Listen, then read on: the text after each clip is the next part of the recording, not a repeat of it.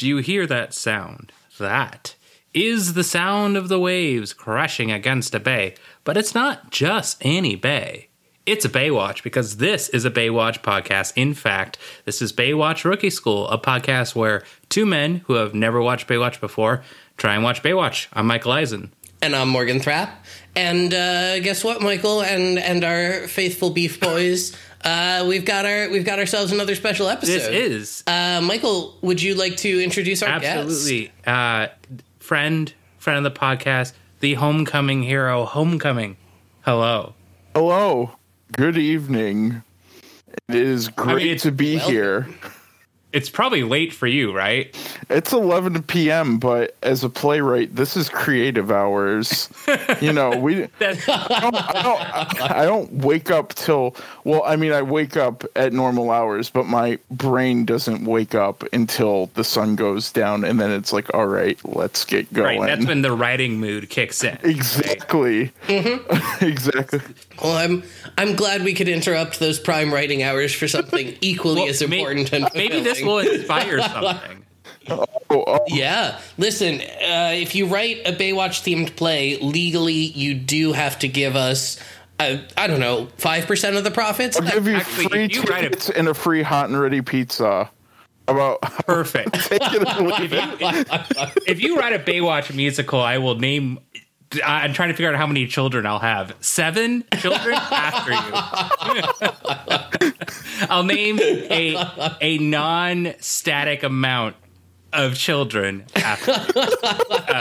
I don't know, because here's the thing. Addams Family has a musical and SpongeBob does. So Baywatch movies constantly get musicals, but TV shows seldom do. So right. My guess is it's either Baywatch or MASH, you know. Ooh. I mean, yeah. I think a lot of the prime Broadway audience would like MASH the musical. That's because they haven't seen Baywatch the musical.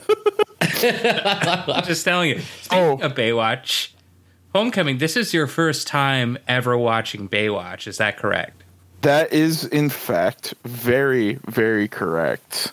Was it at all like you expected Baywatch to be?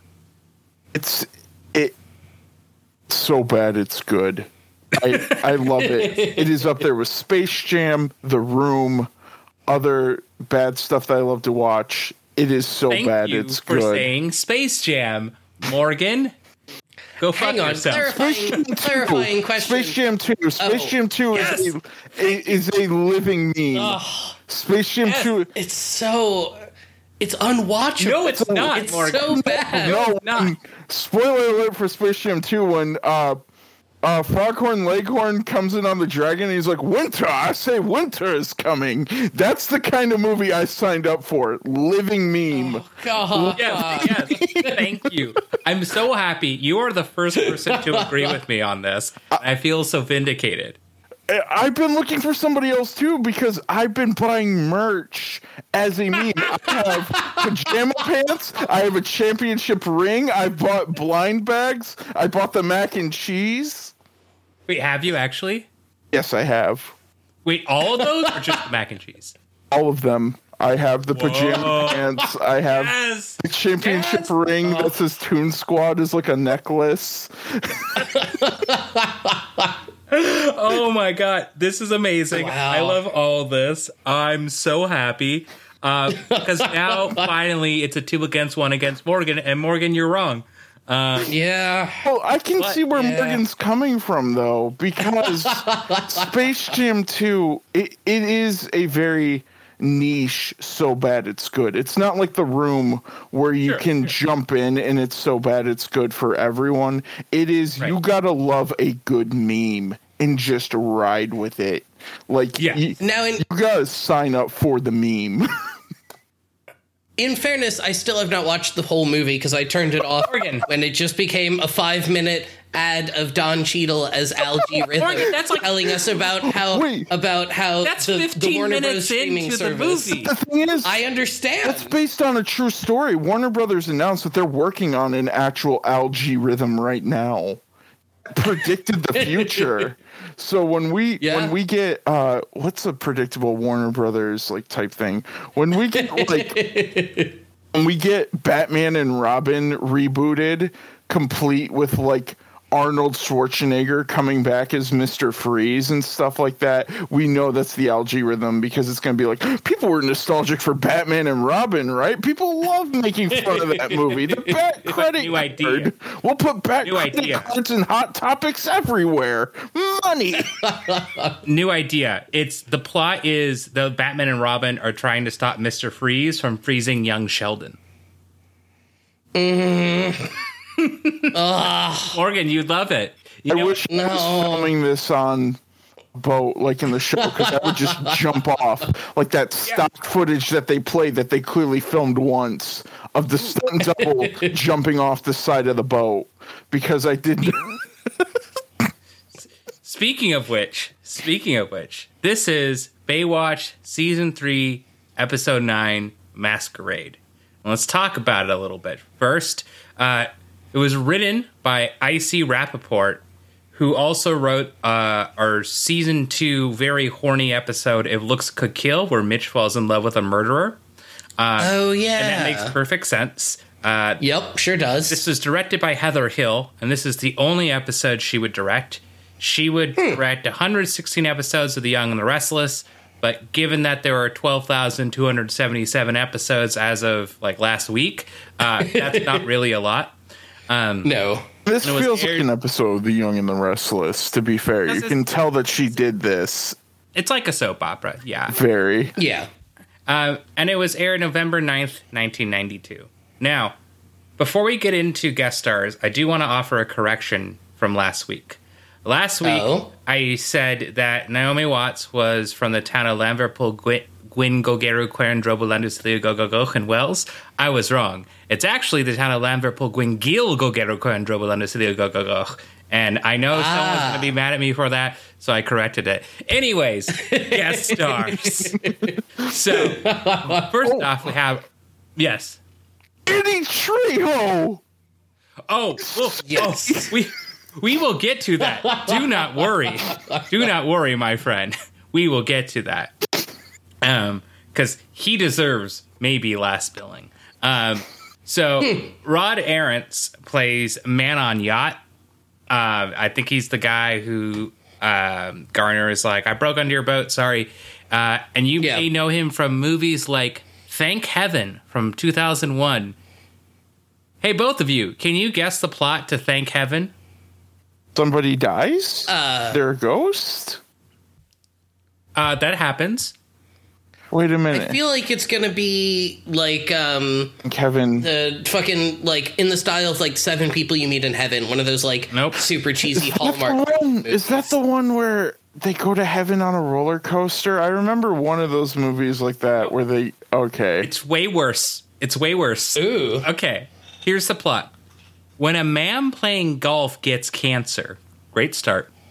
Okay. It's out to his son and his Playboy wife, Jenny McCarthy. Great. All right. To take over. Okay. To take over his novelty cheese factory he left behind. Oh, heck yes. What? Sign me up. Sign me up. I know. I want this. I need to see this movie. It sounds amazing. There's this reboot. Where's Mr. Freeze from Thank Heaven?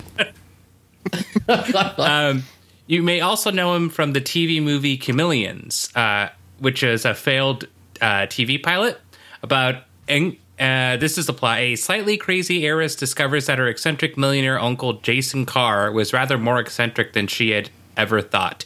He was a costume superhero in his spare time, half of a duo calling itself Captain Chameleon and the Paraclete of Justice. Weird. Wow. Now Shelley must find out exactly who murdered her uncle with the help of her uncle's mysterious and handsome partner in fighting crime. Why would you ever go for a full sentence as your superhero like team name, like Captain Chameleon and the Paraclete of No one's gonna say. Well, it's like Spider-Man and His Amazing Friends. It's like Spider-Man and His Amazing Friends. Yeah, but people use the word "amazing" in sentences. They don't use the word "paraclete" in sentences. We're gonna start now. This episode was a paraclete of television. I don't even know if that's properly using the word paraclete. I'm a playwright, not an English major. I just Googled it because I'd never heard that word before, and it is the Holy Spirit as advocate or counselor. Oh. Oh. Oh, that's not what I was going for. Oh, whoa. Whoa. Yeah. Heracles. Whoa. Well, that sounds like a good version of, like, Daredevil, where they're, like, a wholesome version of, like, Judge, Jury, and Executioner. Judge Judy. Some good version of Judge Judy. Oh, fuck. I do want to see a Judge Judy and Judge Dredd spin-off or, like, crossover now, which is Judge Judy and Executioner. Ooh. And I think that would be fucking dope. Okay, so we get that, and then the big face-off scene is that she's like, "You got to meet me on my terms." So he goes on an episode of Judge Judy, and he has like a back and forth with him, and he knows he can't kill her because there's like a bunch of witnesses around and stuff. So he has to sit in an episode of Judge Judy. I would watch that. It's for something mundane, like his landlord's really mad at him. He makes too much noise with all the killings he does at the apartment above. I'm losing tenants left and right. Well, can you explain yourself? Oh, shit, that would be good. I would love that. Next up, we have Michael Rothar, who plays Gordon Lowry, who's like the guy at the beginning of the episode who's making breakfast for his partner. You may know him as the role of reporter, uncredited, in Space Jam 1. Yeah. All comes back. Yeah. So, mind you, this episode of Baywatch is his first acting credit. That makes sense. And he would end up playing roles mostly as a judge on TV, bringing it back. Hey. He is not a judge. He just got cast as a judge for 9 episodes of like a 70-episode TV show, and it stuck. But I do have some very Morgan-friendly character names he has played. Okay. First up is Dr. Jellicorse. Okay. Ooh. That sounds like a rejected Cats character. I was about to say the same thing. Next one is Horst Beckenbauer. Ooh. Yeah. Ooh, I love that. Yeah. And the last one is George Washington. Oh, he was in. It's in Hamilton. The hit was the prototype to Hamilton back in the 90s, except it's historically accurate. So there's like no representation in it. It's just like a historically accurate version of Hamilton. Oh man. Next up, we have a returning. I do want to mention, while we're talking about this man whose name I've already forgotten, did he look like Discount Steve Martin to anyone else, or was that just me? Okay. Wait. So he's in the very beginning, right? Yeah. He's the husband. He looked like somebody who could play Santa. Like in like to me, I was like, is that the Santa from the remake of Miracle on 34th Street? That's who I thought he was. He looked like the Santa version of David Letterman. Yeah. Right? Yeah. All right.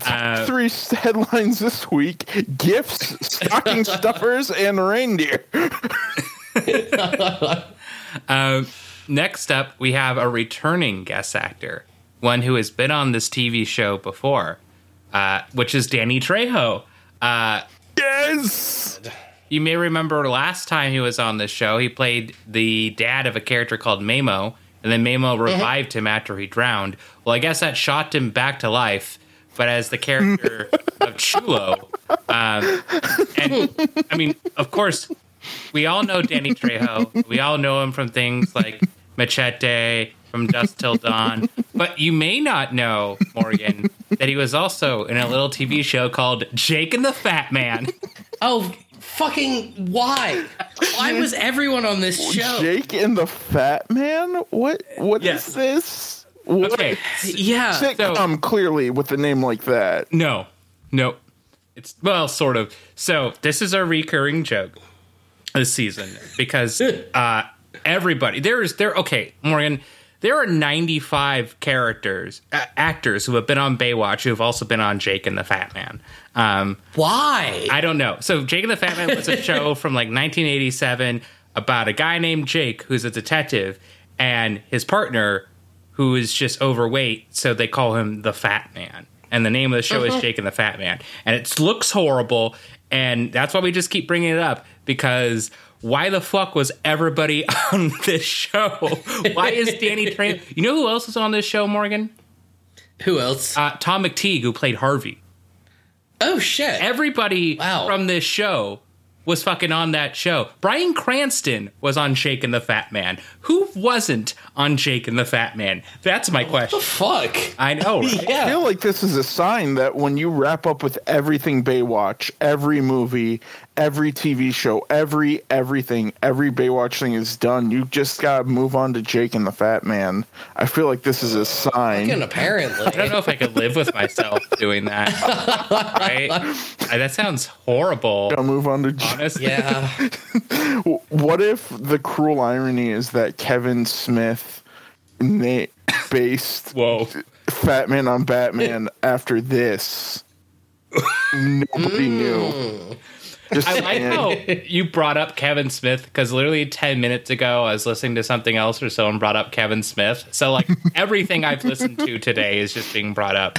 Is it the fact that Clerks the animated series can't be found anywhere and we're still all trying to think, like, did it actually exist? Or is it just something that we all thought existed and then actually didn't? For me, I'm more thinking about like, oh shit, at one point I actually saw Clerks 2. That's weird. Oh, God. That movie was so bad. Yeah. It can't be worse than Tusk. Yeah, Oh, yeah, it is. It absolutely is. It's what if? Think of this. What if Tusk was way more racist? Oh my! Oh no! Oh no! Yeah. No! Way more racist and like offensive. Oh no! So this is like peak Kevin Smith years, also. So this yeah. This is like Mallrats, Clerks 1 era Kevin Smith, right? Well, and this is years later. This was like mid 2000s. Yeah, Clerks 2 was 06. This is post Mallrats, post Dogma, post Chasing Amy. This is so the one he did before this was Jay and Silent Bob Strike Back, which was like 2001.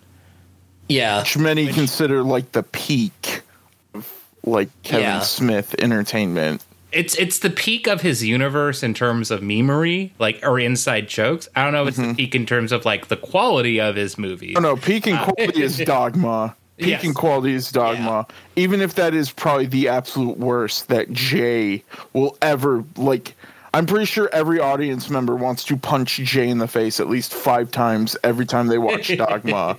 That is like Jay at his most Jayness. Like, oh yeah. But well, I mean, I think that's Jay and Silent Bob Strike Back, but honestly. Now, lastly, we have John O'Hurley, who is best known for playing the character of Jay Peterman on Seinfeld, to the point where I said, oh, hey, it's Jay Peterman. And in fact, in my notes, I forgot the name of the character that he plays in this episode, so I just called him Jay Peterman. And he also did a lot of animation voice acting. He did a ton of it. The one that I remember most is him being Lola's dad in the really underrated Looney Tunes show where they live in the suburbs. My favorite line of his in that show is like, go to your room. And Lola's like, I don't even live here anymore. Go to the room that your mother uses for scrapbooking that used to be your room. Did you know that post the SpongeBob movie, he played every appearance post that he played the role of King Neptune? No way. Huh. Yeah, but it wasn't. No way. It wasn't him in the movie. Yeah. Now, some other things you may know him from are he hosted Family Feud for 5 years. Mm-hmm. He was the runner-up on the first season of Dancing with the Stars. He was in the all-time stinker of a movie, Christian Mingle. He was in a bunch of other TV shows that I don't want to name because I wrote this at 10 p.m. last night. But he will show up in Baywatch Nights, in Thunder in Paradise, and in Son of the Beach. The worst possible version of Baywatch. Now, funny character. Son of the Beach? So Son of the Beach is the sexist, offensive parody show from the mid-2000s about Baywatch. Yeah.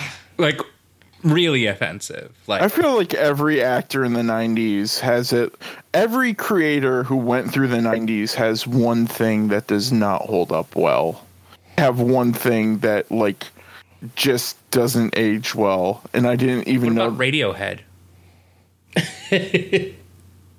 Who?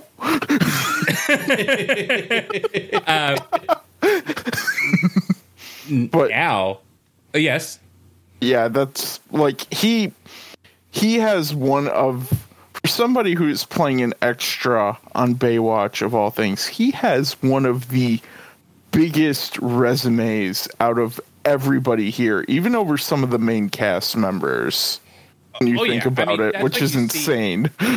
Like, because, like, again, we've had, like, Bryan Cranston on the show. We've had with David Spade, Marissa Hargitay. Like, there are big name actors who end up on this show who are just, like, weren't big names back then. You know, like Danny Trejo, for example, who has 20. There's, you know, on IMDb, when you look up at things that are like pre-production, post-production, complete writing, whatever, they always have like a red, like, statement next to the name of the movie. Danny Trejo has 20 of those entries, and he did like 9 movies in 2021 so far. Like, damn, Danny Trejo is like in business, right? He has a huge resume. Most importantly, he appeared on the Muppets, that Disney, that terrible Disney Plus Muppet show where they're trying to be like Snapchat and stuff. He had the best one because it was Danny Trejo teamed up with the Swedish Chef. And it was the best 6 minutes I have seen in a long time because they were in a cooking contest. That's so dope. It was worth it. It was worth the 6 minutes. The rest of the show, not so much, but that was worth it. Now, lastly, I want to do my segment of funny character names for that John O'Hurley has played.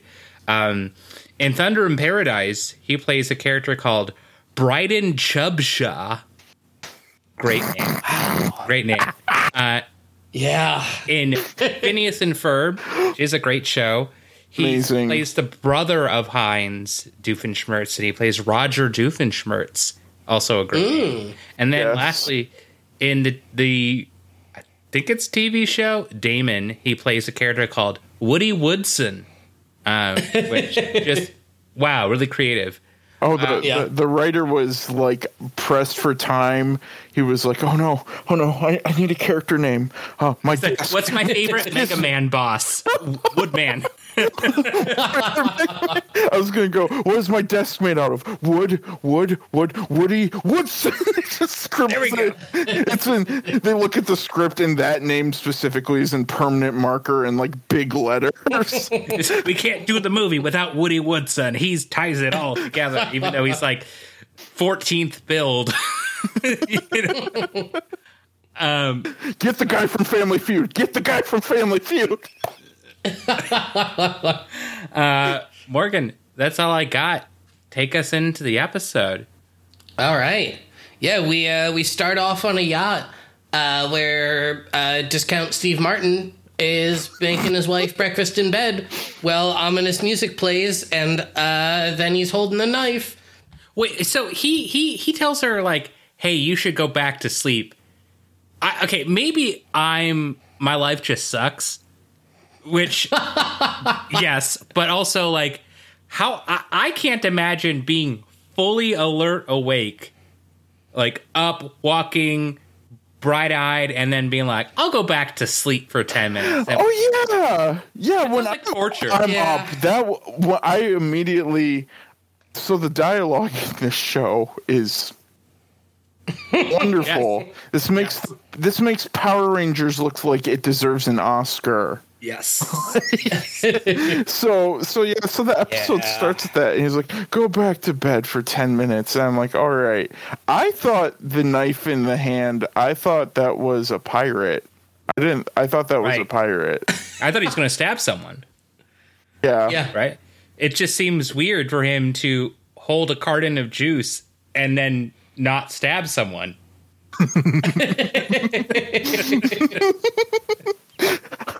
There's pulp in this. Shing.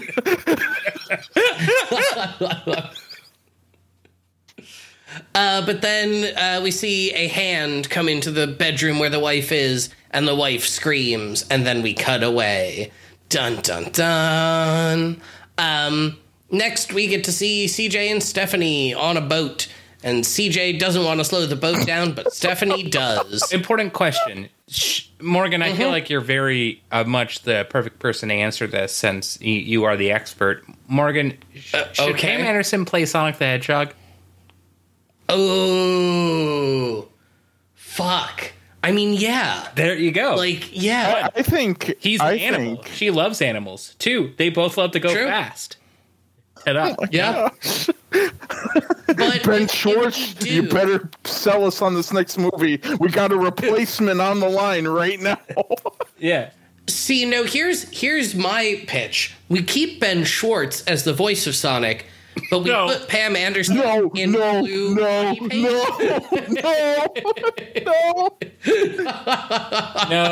curse. No, we've already had one curse Sonic for our lifetime. Okay. Meow. But what if, like, I want to see the movie where Pam Anderson, every time they do something, is like, "You're gonna make me crouch again?" Okay, and she like rolls up into a ball, and someone just like pushes her. Slowly roll. Well, in the movie, he hasn't learned spinball yet. Right, but Pam Anderson one knows how to, just really slowly. So it's like you first have to go slowly, and it's like it's accurate because Pam Anderson could not spin at 60 miles an hour. So it's just her going, I mean, you don't know that. It's just like every time she has to, she pukes. Oh, it's amazing. I'll raise you. Okay, he has those rings. Right. He opens up a dimension, and we get him. We get classic Sonic, who can't talk at all. We get modern Sonic, voiced by one of the video game actors. She comes out of one of them as a dimension that we didn't know yet. And then to top it all out, we get Jaleel White Sonic jump out of one of them and be like, and that's no good. Jim Carrey's trying to blow up Seattle, and that's no good. Drugs are good. That's Sonic. Here's my vote for how we do the spinball attack. We just put Pam Anderson in a Zorb and push her around. God. I'm funding this movie immediately. I'm withdrawing my entire life savings, and I figured $12 to $13 should be enough to make a movie. You might want to. As somebody who's making a movie in the next couple years, I wish. Okay, you might want to hold on to your savings because I have some ideas later for what we could be doing with our life savings. Ooh, I can't wait. $13. Let's keep going. You're included. You're included in this. Since you're on this podcast, you know how to fund our ideas. That's just how it works. But anyways, I should have signed that contract after having that margarita. I should have read the fine print. There's no fine print on this podcast. We don't put enough effort in for that. But you know who does put enough effort? The lady from the first scene, because she is there floating in the water, and Stephanie says, "I know her," and therefore she rescues her. Not because it's her job, but it's like, oh, I know. Yeah, she's face down. Like how? Because that was one of the first. Yeah. Yeah, like she gets to her and she's like, I know her, but she's face down. Like, I recognize that ass. Something like that. I mean, she does have distinctive hair, maybe. I don't know. Yeah. She's like, she's the only person I know who's 5'11". Or something like that. It's the 80s. Everybody has that frizzy hair. What is it? Oh no, wait, I meant 92. This feels like an 80s show. This feels like an 80s show. Well, I know it started as an 80s show. Okay, so it did 89. start. Oh. It started end of 89. So. It was the beginning of an era. We got the Game Boy, we got Batman, and we got Baywatch. And we are better for all three. Yes. But yeah, after they pull Beverly out of the water, Stephanie doesn't think that Gordon killed Beverly. And Mitch is like, yeah, no, he totally did. And Garner shows up and is like, yeah, no, I mean, her husband totally murdered her. He emptied out all of their bank accounts and everything. Garner doesn't think. So Mitch is the one that thinks he did it. Right. And Stephanie and Garner are like, no, Gordon didn't do it. Oh, I guess I misread that. Yeah, then. because she says he wouldn't do that, which is like, okay. He was just your professor. It's not like he murdered people in your class and you're like, you see, I have the history. No, so she says he wouldn't. Garner says, I have a theory that he didn't, but the rest of the police think that he did. So it's like 2 against 1 here. So we're led to believe Mitch is wrong. Also, weird part about this scene is that all of a sudden a lifeguard named Johnny appears and Mitch is just like, here's some papers. And I thought, yeah, so clearly they just introduced Johnny, a character who's never been there before. He'll be the killer. Nope. He's not even credited. So he's just nobody. It was his big break. It was his big break. He told all of his friends so it's the 90s. They were splitting Wendy's nuggets and Frosties, and he's like, dudes, I'm in Baywatch this week. And they're like, yeah. And then they all like jump up and they're like, and he's like, quarter pounders on me because it's the 90s and everything's like $2. I hope the price of this stuff never goes up. But now I want a quarter pounder. Yeah, right? But yeah, so there's this like back and forth. There's this back and forth, and as somebody who's never watched the show, you two can fill me in. Is there like a will they, won't they between these two already? Yeah. So you can tell that from the second they walk on screen. The backstory is that they were dating, and then she just up and left one day, and it like broke his heart. And then she all of a sudden came back and became his boss. And now it's like a weird dynamic because it's like, you know, don't date your boss. Right? But he's like, I'm still into her, but I also hate her, but I'm into her. And it's the same on her end. Okay. So typical 90s workplace romance. This was all over shows in the 90s, whether it was The Nanny, other shows. The Nanny is the first one that came.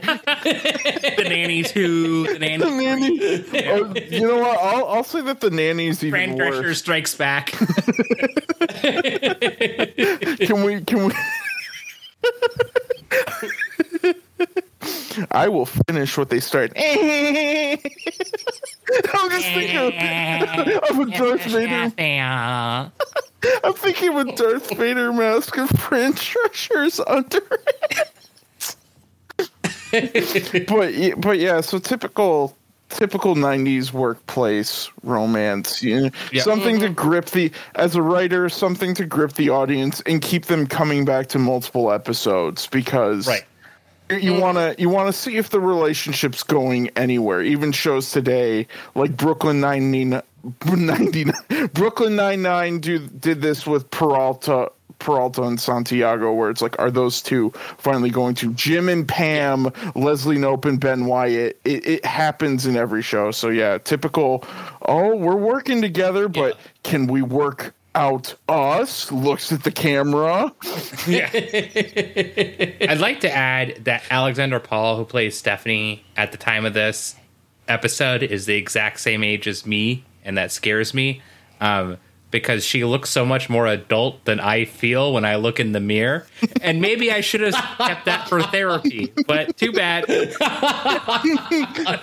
Listen, what are podcasts if not free therapy? Well, I mean, only 2 people are listening. So, I mean, if someone wants to respond later on Twitter and be like, hey, I got some therapy advice for you, great. But that's going to be a few weeks from now. I'm not going to remember this. Yeah. The 2 other things I really liked from this scene, one is that Garner says that, I think it's Garner who says that this isn't the first time this has happened with rich couples, as if this is just like a pattern that happens. And then Mitch is like, yeah, but he must have done it because there are no pirates in Santa Monica, and we've seen pirates on this show. At least once, if not multiple times. Yeah. Exactly. Like a season 1 episode where we're like, why are there pirates here? And Mitch was like, there's no pirates here. And I'm like, you can't keep using that excuse, Mitch. It only works the one time. Well, he's seen a lot of action. Well, we know that the kind of person that Mitch is, other people, when they dive in the water, they go, huh, and they hold their breath. He takes in that salt water. He just chugs it right up. So he might be forgetting season 1, season 2. He might be drinking a little too much of that. He might be drinking a little too much of that salt water. That's the only logical. He seems like the kind of guy who would be like, common safety. Nah. Just like That's true. But you know who else may be drinking too much salt water? And that's Stephanie. Because Mitch says this could be like the movie Lost in America from 1985 with Albert Brooks. And Stephanie gets mad and says, you want to talk about movies? How about The Ghost of Blackbeard, which is in fact not a movie. So I think she's drinking too much salt water. I think the scriptwriter could have easily said Treasure Island, which is a public domain name, and it would have worked. Because Treasure Island is a piece of fiction where, that guy who's a cook on our boat, who has one leg, who's some pirate of legend. Nah, he's just our one-legged cook guy. An hour and a half later. Oh my God, he's a pirate! Oh my God!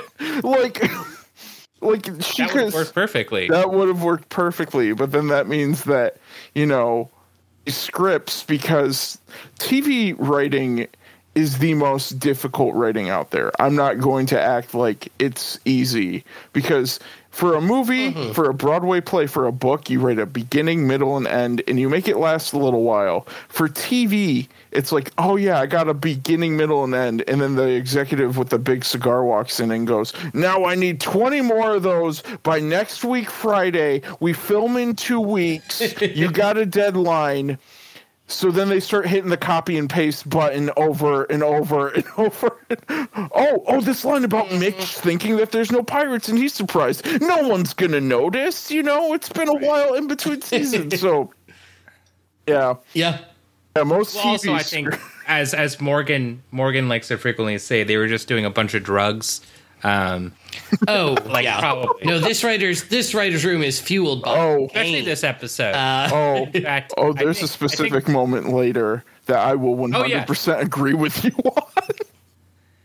Yeah. But, I think the next scene is also the start of our cocaine dream here, which is Stephanie's weird plot. Oh, God. Yeah, so Stephanie knows a yacht broker who owes her a favor, so she wants to set up a sting and wants to put a fake mustache on Mitch.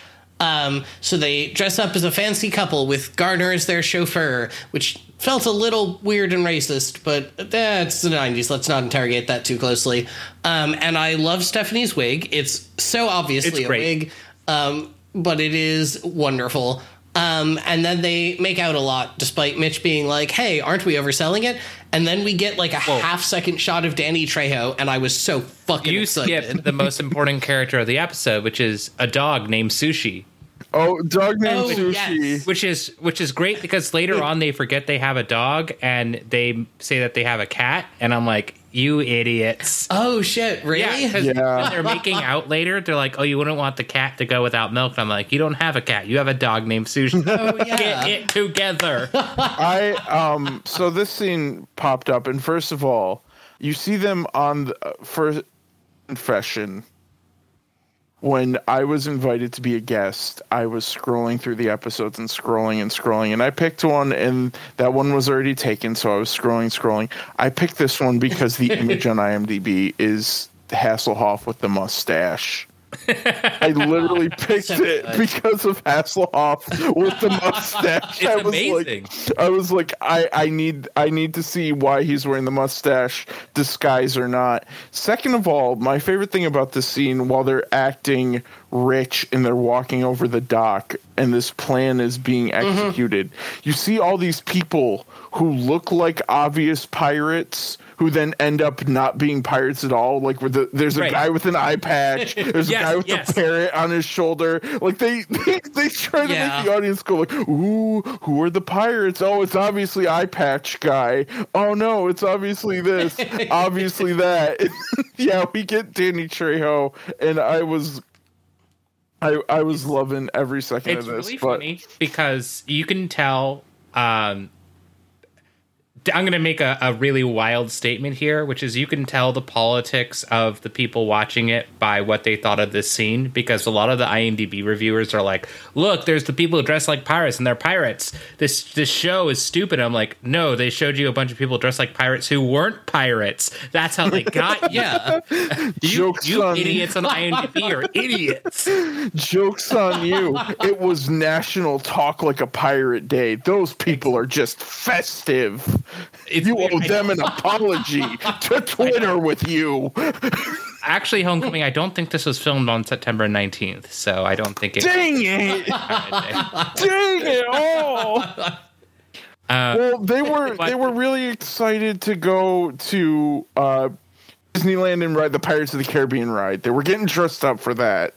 Ooh. There we go. Ooh, they were really excited because in maybe a year or two, Monkey Island 1 would come out. And they're like, ooh, I love that game that I haven't played yet. You know who especially loves that game is the made-up characters that Mitch and Stephanie create, which are Lily and Trevor Von Dress. Which, God, it's so very nice, very Gentile names. Yep. No Jews spotted here. And she dons a fake Southern accent as well. Yes, she does. Yes, it's very in and out. Because obviously they got to be like from Texas. He's got to fake being an oil tycoon, something like that. So no one questions the fact that she has an accent. I churn the oil with my stash. so no one questions why she has an accent, and he is the worst sting operator ever.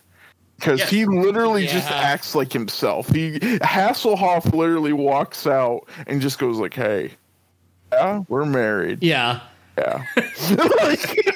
And as soon as they're even like 6 inches away from anyone else, he's like, "We're playing up this Sting thing too much, right?" It's like, you're in earshot. People can still hear you. Yeah, you're in earshot of the dude with the parrot. So that's 2 people who can repeat that. I mean, look, he's also right next to the eye patch guy, and look, I don't know, maybe that guy's a pirate. I don't know what's going on. The suspense. But before we go further, I have to mention something. Whoever did the music in this show, first of all, it uses the same tracks a lot. The music budget was clearly the one that got cut.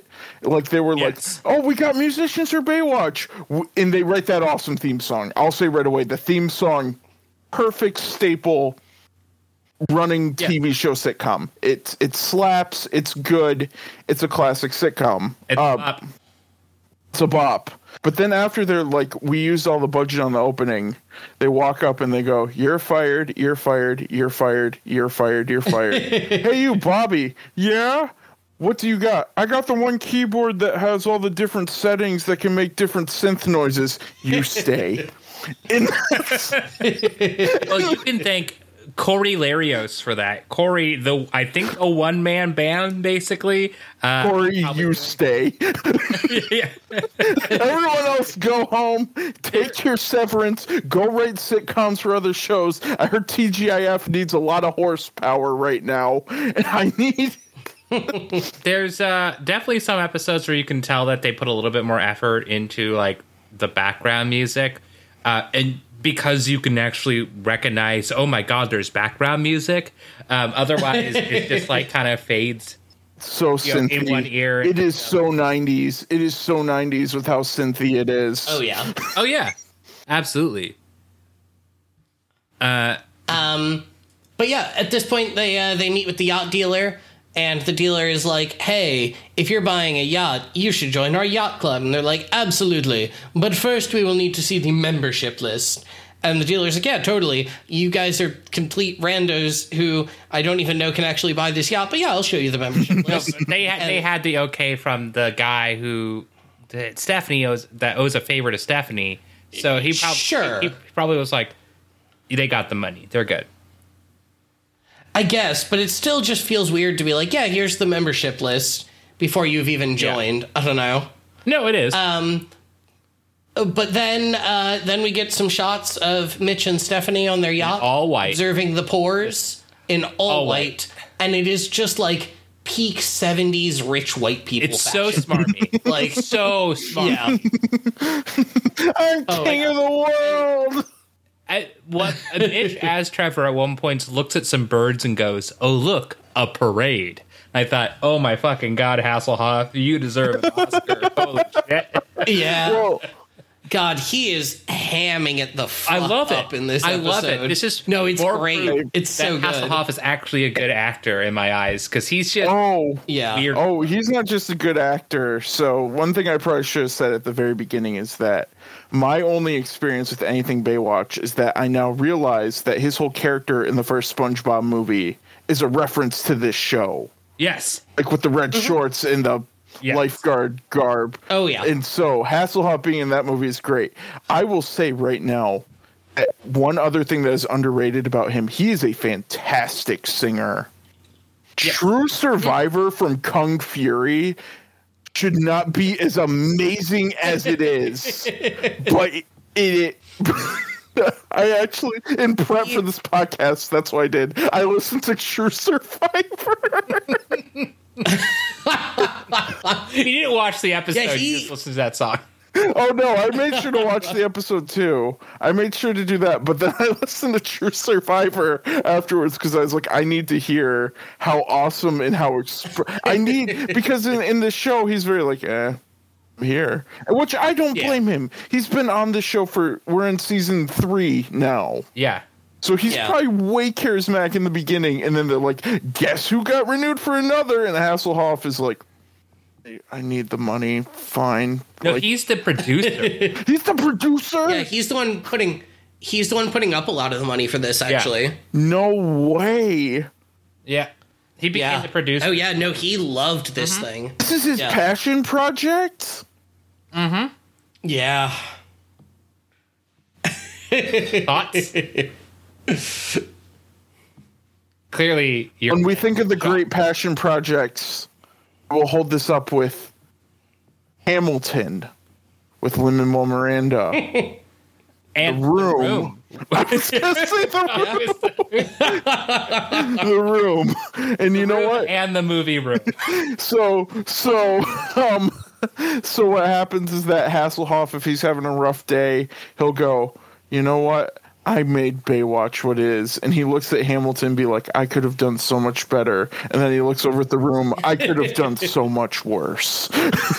Honestly, reading interviews with Hasselhoff, like, he loves So Bad It's Good movies, and he loves playing goofy characters. Like, he was in Piranha, like, 3 Double D or whatever it is, and they're like, his agent was like, don't take this. This is horrible. And he goes, why wouldn't I want to take this? This is horrible. It sounds fun. So he seems like he's just a chill dude. So he wouldn't have minded anyways. Yeah. It's amazing.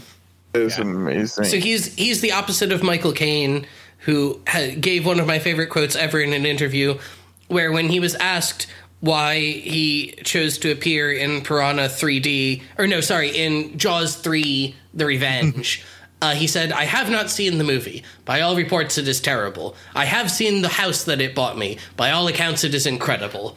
And I just love him. I just love him. Well, let's not forget the So, Michael, what have you been up to? I did a shot with a Muppet today. I got to sit in. His interview for Muppets Christmas Carol is the best thing ever. Like, he is so emotionally invested. Like, yeah, Michael Caine's amazing. Michael Caine is a treasure. He is a treasure to us all. Truly. You know what else is a treasure? That's my lead-in. Morgan, you think of a better right. lead-in. The treasure is the treasure of speed. Because CJ is a speed demon. Garner hates it because he's getting seasick. Yeah, he's wearing patches. That's right. He's wearing patches that are, like he said, he's doubling up on seasickness patches, and they're not working. Those are Band-Aids. Those are clearly Band-Aids. Yeah. This is like his one character trait, is that he really hates the water and the beach and everything associated with it. And he loves Aretha Franklin, even though I hear it as he loves reefer, and I think that's way better. He loves reefer. Yeah.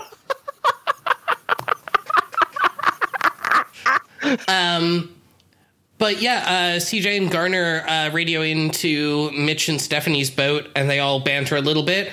And then Garner throws up over the side of the boat, and they're all heading to Lover's Cove. And they all talk in code, and it's actually kind of fun.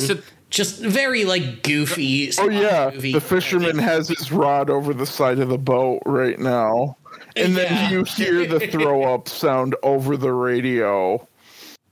Which means that CJ purposely held it up really close to him just so Mitch could hear that. There's a great part of this where CJ tells Mitch if he needs some privacy on his fake honeymoon tonight, CJ will be sure to not bring Garner over till after dark. And Stephanie says, "Trevor and I will not be consummating our marriage on this trip." And then, that was such a good line. Mitch's Trevor just goes, "Auf Wiedersehen," and hangs up. And I'm like, this was the part. So we had a chat that we did just to plan this episode, and I said something along the lines of, like, I really like this episode. And I had just reached this part, and I was like, this episode is a fever dream. And then I was not prepared for the next, like, 5 minutes of more fever dream. Yeah. Oh, yeah. Yep. Which we will talk about in a second here. But, like, this episode is one of those weird sinusoidal waves of, like, it goes down, then just up, and then back down, and then up, and then it's very classically paced Baywatch. It just has these really weird high peaks, and then, like, brings you back down. And it makes you worry because I feel like my love for this show is artificial, just based on some sort of, like, weird, like, will they, won't they kind of abusive relationship that the Baywatch writers have with me. Yeah. You know what? I will say this, and this is a hot take right now. This is already a better romance written than Jim and Pam from The Office. Ooh. I can tell that from one episode. Because there's a key difference between this romance, and I know the writers are being like, haha, up and down, and there's some more bits we'll get into later in the episode where they explore this with some of that dialogue. But this is one thing. I was in dialogue. I was invested. I've never been invested in couples like Jim and Pam or Ross and Rachel. I've always been, like, more so annoyed because it's like, for goodness sake, can we stop talking about this? It's like, can you two either make up or break up, please, so we can stop talking about it, please? And they find ways to, like, talk about through like the whole series.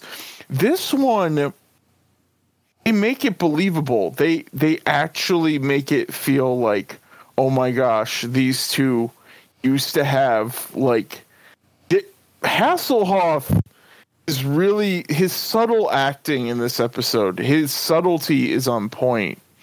Yeah. Because he's very much like, Yeah. you could tell he says Auf Wiedersehen in a way that's like, oh, he's hanging up, but you could tell in his voice that he's bummed out. He's like, Auf Wiedersehen, and then he like hangs up. It's just like, he's very, very interesting. So, yeah. So, I think it surprises a lot of people when I say, okay, well, one, it surprises a lot of people that I willingly subject myself to do a podcast about Baywatch. And they say, I don't know how you and Morgan do it. And I say persistence. But it also surprises people when I say, I think David Hasselhoff's a like fantastic actor. And they're like, you're wrong. You just don't know. Like, you watch so much bad stuff that you don't know what good acting is anymore. And I'm like, that's not true. Like, I can tell you David Hasselhoff is a good actor, and if you like study the way he does like even this role over the course of a bunch of episodes, yeah, there's some times where it's like it's not great, and there's other times where you're like, I think he might actually be really good. He's like Adam Sandler. He's like Adam Sandler because people put Adam Sandler in a box, but you forget that he actually has a handful of good dramatic and comedic movies. Yeah. I thought this was going to be a joke where you're like, it's a box, and then what he actually has is a box. That was going to be the joke. No, I legit think that because I enjoy it. Hasselhoff has shown, whether it was in Jekyll and Hyde or True Survivor and Kung Fury. I still need to see the Jekyll and Hyde with him. I saw it in the store, in a video store while trying to rent the room. Like back in college, and I saw him on there, and I told some friends, "Oh my god, David Hasselhoff is in Jekyll and Hyde," and they're like, "Yeah, we should see that." And I was like, "But should we see it more than the room?" And we're like, "Nah, we need to re-rent the room." Yeah, so I never saw it. Not as quotable as not as quotable as the room. Hi, doggy. Really? Yeah, Hi, doggy. I'm shocked. I'm shocked. Good songs. I highly recommend after this podcast, look up the song. I think it's This Is My Time. It's a song that has the word time in it, and Hasselhoff brings the house down. Like he's playing Jekyll at that moment, and he's like singing at this big pivotal emotional moment, but he goes almost operatic in his singing, and I was like, I never knew Hasselhoff had range like that. Yeah. It was Speaking of range, amazing. I mean, speaking of range, let's talk about this next scene. Oh heck yeah! Oh, boy. Heck yeah! yeah. So we at this point get a little brief scene of Mitch looking backwards in the mirror at Stephanie and realizing that maybe he's still got the hots for her. Mm-hmm. And then we get the most weird fucking shit we've seen on Baywatch in a while, which is an extended black and white dream sequence where Mitch is in a jazz club.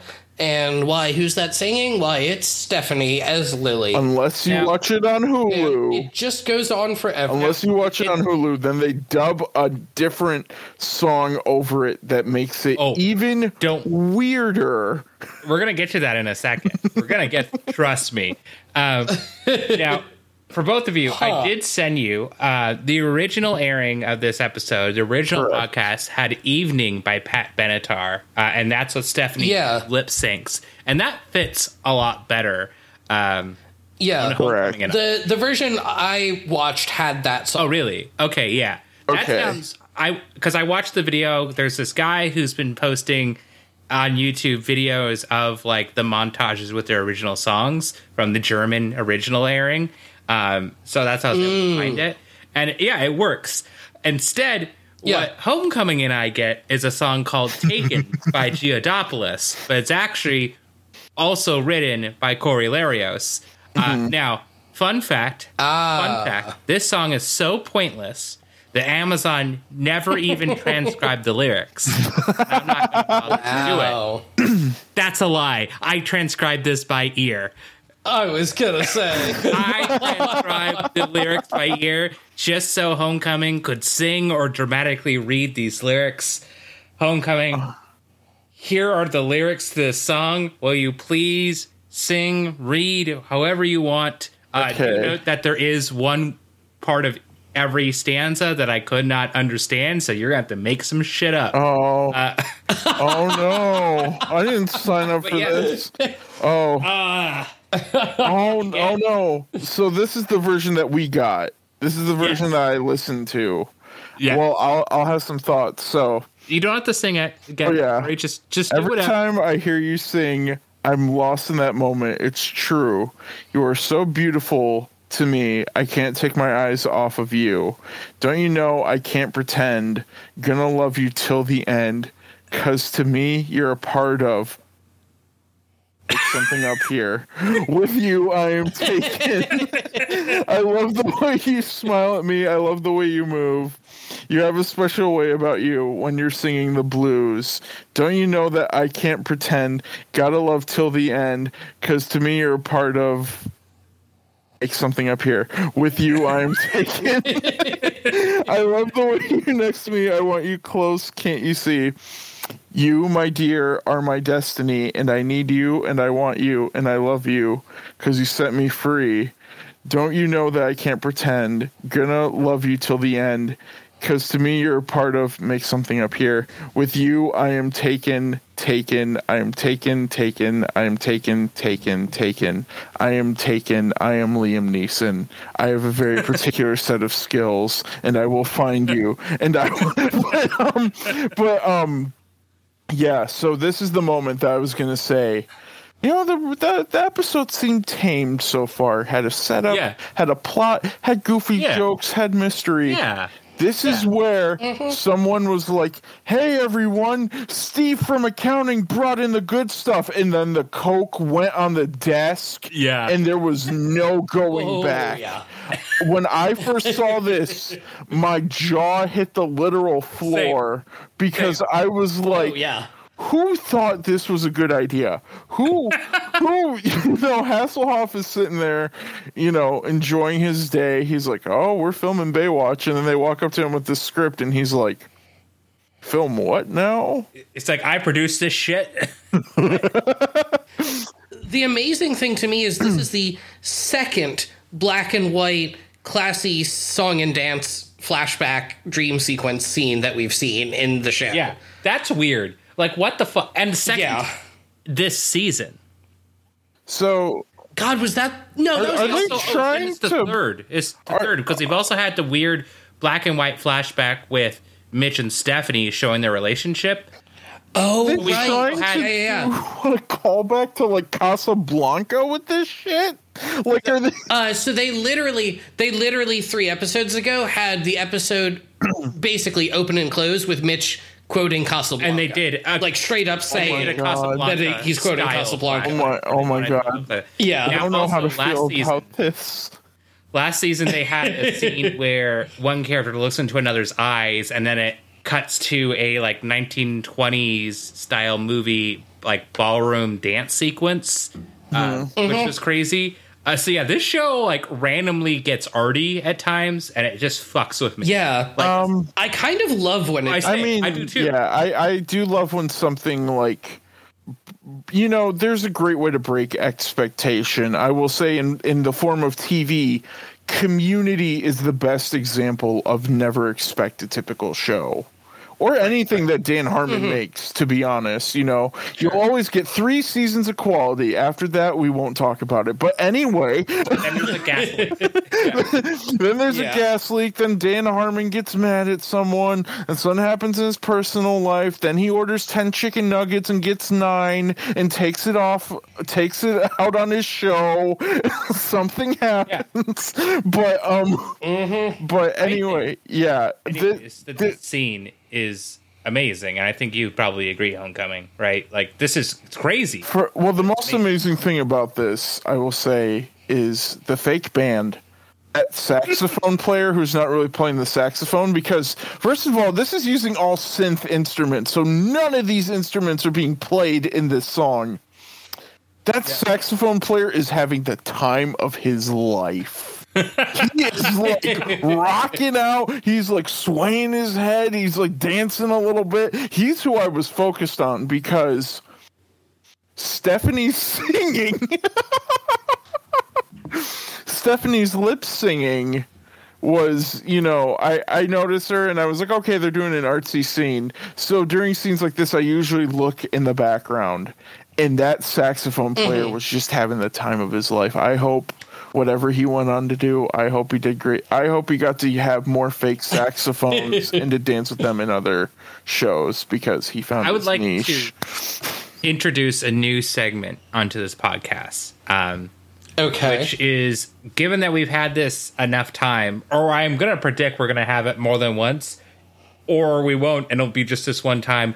Morgan, I'd like to start our nightclub rating scale, which is rate this scene on a scale of 1 to the nightclub scene in Spider-Man 3. Please tell me, how would you rate this nightclub scene? All right. Well, so I have seen Spider-Man 3. Shit. The goal is for you to not have seen the movies on the scale. But, so here's what I'm going to say. I saw it once in theaters when it came out. You fool. So I don't remember anything about it. Now, the other fun fact about Spider-Man 3 is I have not seen Spider-Man 1 or 2. But you also, I thought you were going to say the fact was that you dressed like Spider-Man in it. You were a kid. That you dressed like the emo look. I'm with you, Morgan. I have not seen either of them. I haven't seen any of the three. In the household I grew up, my dad hated Tobey Maguire so much I was banned from seeing Spider-Man. Wow. Was it just like... Yeah, no, I don't have anything nearly that dramatic. I just didn't see them, and then my friend was like, hey, you want to go see a movie? And I was like, yeah, sure. And he's like, we're going to go see Spider-Man 3. Holy I was like, do I need to see the first two? And he was like, I saw it in theaters as well. Holy shit. What? Wow. Why did we all see... well, except for Homecoming. Why did we all see Spider-Man 3 in theaters? What about that movie? I think it was the fact that it was like Venom in it, and like all these villains, and people were like, this is cool. I literally remember nothing about this that scene movie. In the Spider-Man 3 movie is he gets emo and Mary Jane is singing at a nightclub and he goes there with Gwen Stacy and Peter Parker starts like dancing and he takes over the whole nightclub in an effort to be like, yeah, fuck you, like I was the best one in this relationship. And the jazz band is like, oh my God, look at him move. And they start like... And he's like dancing on chairs and shit. Doesn't he punch her also? No, he doesn't punch her, but he does like dip her. No, I think he dips her and then lets her go or something like that. Okay. Oh. Yeah, something like that. It's a crazy... And then he goes and cries on top of a church. Yes, he does. I love that movie because I think it's so bad it's good. All right. But I'll have to rewatch. And that movie is not pointless. Just like it's not completely pointless, this scene was not, because Mitch realizes, I kind of want to fuck Stephanie. And therefore, what if I think this episode really shows us what Mitch's kink is. Playing a character, right? And that's not Stephanie's kink. So she says, the mustache doesn't look good on you. And he goes, I thought it did. And she goes, well, it looked good on Trevor, but not Mitch. And this is like a real, like, Hulk Hogan's the 10-inch penis, but Terry Bollea does not brother moment. You know what I mean? Do you know what I mean? Do you know what I'm talking about? I sent you a clip of this, Morgan. So at a trial... Don't worry, it's not what you think. This isn't me sending porn to people. At Hulk Hogan's Gawker trial, he had to clarify Hulk Hogan has a 10-inch penis, but I, the person Terry Bollea, do not. You see, because I have a character, and my character has a 10-inch cock, but I only have a 5-inch cock, brother. Which I'm gonna get so much mileage out of that when we get to Thunder in Paradise. Holy shit! God, I can't. Holy shit! It's gonna be so if good. you'll have me, I need to see at least one episode of this. There's 22 episodes, so I mean, why the fuck not? Yeah. So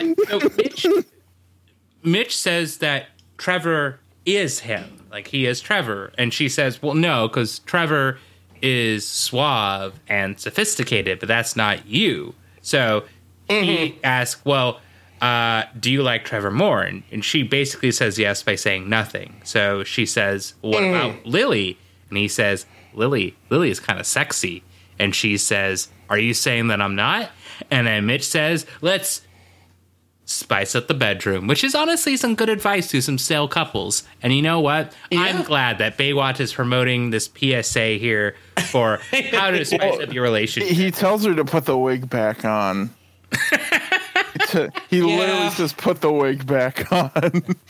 And this is the bit of the episode. So this is the bit of the episode where I'm sitting there and I'm like, clearly this is a part, as somebody who's never seen Baywatch, I'm like, clearly this is a part of a bigger storyline that's been talked about before. Sort of. Imagine being a first time, storyline is in these two characters have history, which I knew nothing about. Yeah. So I'm like, these two characters might either be dating or thinking about it, typical stuff.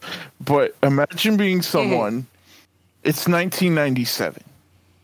You work really hard at your job. You're a car salesman, and you go home and you watch Matlock because everybody's watching Matlock. Is this a rock opera? What are we talking about? No, you're watching Matlock, and you hear about Baywatch, and you turn it on, and this is the first episode you see. Well, that'd be weird. This was 92, but wait, Matlock wasn't in the 90s? What? Matlock wasn't. I don't know. Because you said 97, and I'm like, oh boy, that's a very different. No, not 97. That's OK Computer Radiohead. This is pre-Radiohead. Baywatch without the Radiohead. Is your timeline like BR before Radiohead and AR after Radiohead? Is that how you measure time? We're still in Radiohead, so it's IR in Radiohead. But yeah, this is not a viewer friendly first episode. That's what I was trying to convey. This is not a first viewer friendly episode. This is like, what am I watching? What is going on? I'm so confused. But yeah, after this, we cut back to Garner and CJ. And Garner fucking hates being on a boat. And CJ's reading a book about multiple personalities. Actually, wink. Let's talk about this for a second. Because I did some research.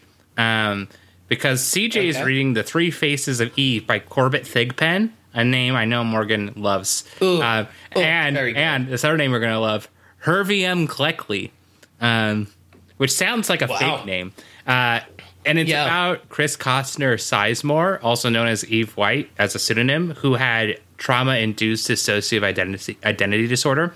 Corbett and Hervey were her psychiatrists who were treating her for free. This is true. They were treating her for free, but while still under their care, she signed without legal representation, it was later revealed, and using the name of her alternate personalities, she signed her rights to her life away to Fox. So she didn't tell them. And then a movie was made in 1957 starring Joanne Woodward, which she won an Oscar and Golden Globe for Best Actress. And then Chris Costner Sizemore would then later on to go write like 4 books as follow-ups.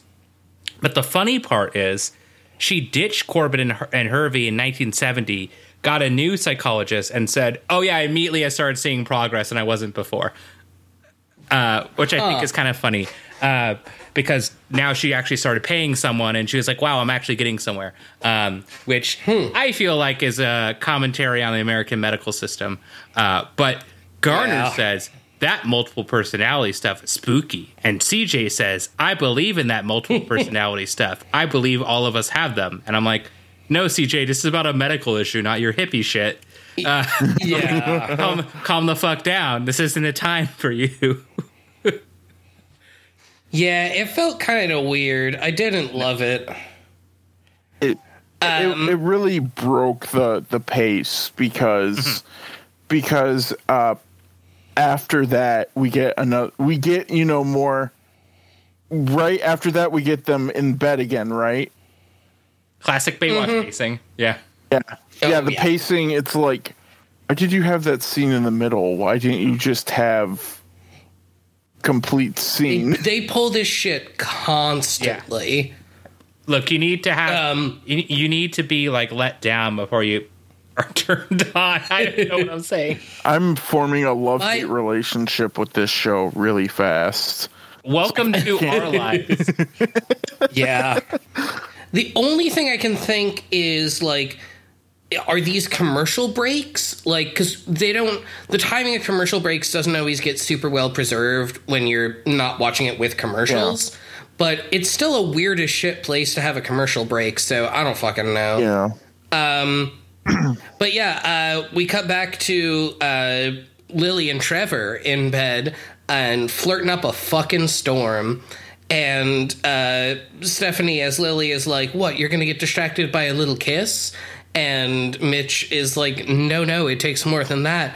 And I was like, oh, she's going to suck his dick now. Like, that's Morgan, just where we're I feel like this now. may have been based on the horniness, your favorite episode of Baywatch. Oh, yeah, no, I liked this episode. Spoilers for when we rate it again. I think this might have been good. Because that's horny. weird. I mean, it didn't hurt, if I'm being honest. But they instead just make out a little because it was still the 90s and there's only so much you can show on anything but Skinamax. Like she's not gonna like whip out his dick and be like, "Hey, let's go to town." Like, which hey, you never know. Be fucking wild. I'd be like, "Whoa, yeah, Baywatch took a turn." What? Yeah, it turns out Baywatch was pre-code. But after this, CJ and Garner see a water skier, and CJ is like, hey, I also would like to participate in some of this horny energy. I would like to fuck that water skier. And Garner's like, yeah, okay, sure. And then the water skier falls in, and so they have to do Why a do they rescue. have to rescue him? He could just swim. He just like, whoops, I fell. Right? No, he said he needed medical attention, so I think he, like, the speed that he fell off, he hit his head on the water, because as we all know, like, if you go a certain speed, water feels like cement. Look, I ain't no Sonic the Hedgehog. I don't know about that. Okay. She can't be Sonic. She can't be. She's too good at swimming. There you go. Your argument's valid. Yeah. She can't, because not once when she was in there did I hear That's because she had the water shield on, right? The one. Boo. Oh, boo. But yeah, so she saves this guy, and so that's like kind of like what's the word, foreshadowing the raising of the stakes, because she's like, I gotta take care of this guy. It's like, what about this? He literally says, what about the sting operation? She's like, he needs my help. And then he goes up to this guy who was, driving the person who got hurt, and he's like, I'm gonna need your boat. Yeah. That was fucking wild. He doesn't even be like, hey, I'm the police, I need your boat. He's just like, fuck you, I need this boat now. The guy's like, yeah, all right, sure. Whatever. But yeah, after that, we get to see, what's that? Mitch and Stephanie, they're making out again. When Garner shows up, but it turns out he's on the wrong. This is my favorite scene in the whole episode. It was actually better than I was expecting. I laughed so hard at this. When the guy pops out of the closet. With a Glock? Like, yeah. Hey, what are you doing on my boat? This isn't lovers. And then it diffuses. This isn't lovers. It diffuses so quickly. Too. Yeah. Because he's like, hey, now he says it. He's like, hey, I'm police. And the guy's like, oh. And then he's like, where's Lover's Cove? And he's like, that's south of here. And then you get like the synth music goes like, da-na. Yeah. It's amazing. That was my favorite bit. goofy. Because I just love how the guy walks out of his cabin with the gun ready. Wait, what are you doing on my boat? that got me. Yeah, I feel like this puts a serious hole in the theory that there are no pirates. Like, because this dude was clearly prepared for pirates. Yeah. But yeah, then once we realize that, then we have to cut back to Mitch and Stephanie, where there is someone on their boat, but it's the yacht dealer from earlier and his goons, including Danny Trejo. The synth repeats very quickly. They use it twice, back to back. They have one synth riff, and boy, are they getting their money's worth out of it. But yeah, they tie up Mitch and Stephanie, and they're like, hey, we're stealing all of your jewels and everything. And Mitch tries to be like, go ahead. Let me interject here, because... Sure. Let me do the lead-in to another Michael has done way too much research for this TV show segment. Hell yeah. This character, who I can't remember the name of, but it's Jay Peterman from Seinfeld, says that they will get about $90,000 for this boat in Mexico, and that barely covers his expenses. So he plans to make a list of items Mitch has to get to bring back so he makes a profit. So first off, if we do inflation, so $90,000 in 1992 is $175,500 in 2021 money. Now, yachts apparently start around $200,000 for a 40-foot yacht. Determining factors are size, age, and brand of yacht. Now, a yacht technically starts at 23 feet, but not a lot of people are selling 23-foot yachts. They mainly start at 40. Now, I decided to look for a yacht. So... I was first suggested the Viking 42C, which C stands for convertible. A 2014 model. It is a 42-foot long, 16-foot wide yacht, cruising speed of 28 to 30 knots, has cushioned seats, underwater lights, TV, custom chairs, and a freezer. Damn. The price is $895,000, so a little too much. Shit. Now, let's say I wanted a 70-foot yacht. Well, I was suggested the Hatteras GT70 convertible Sportfish, and it costs $4.5 million.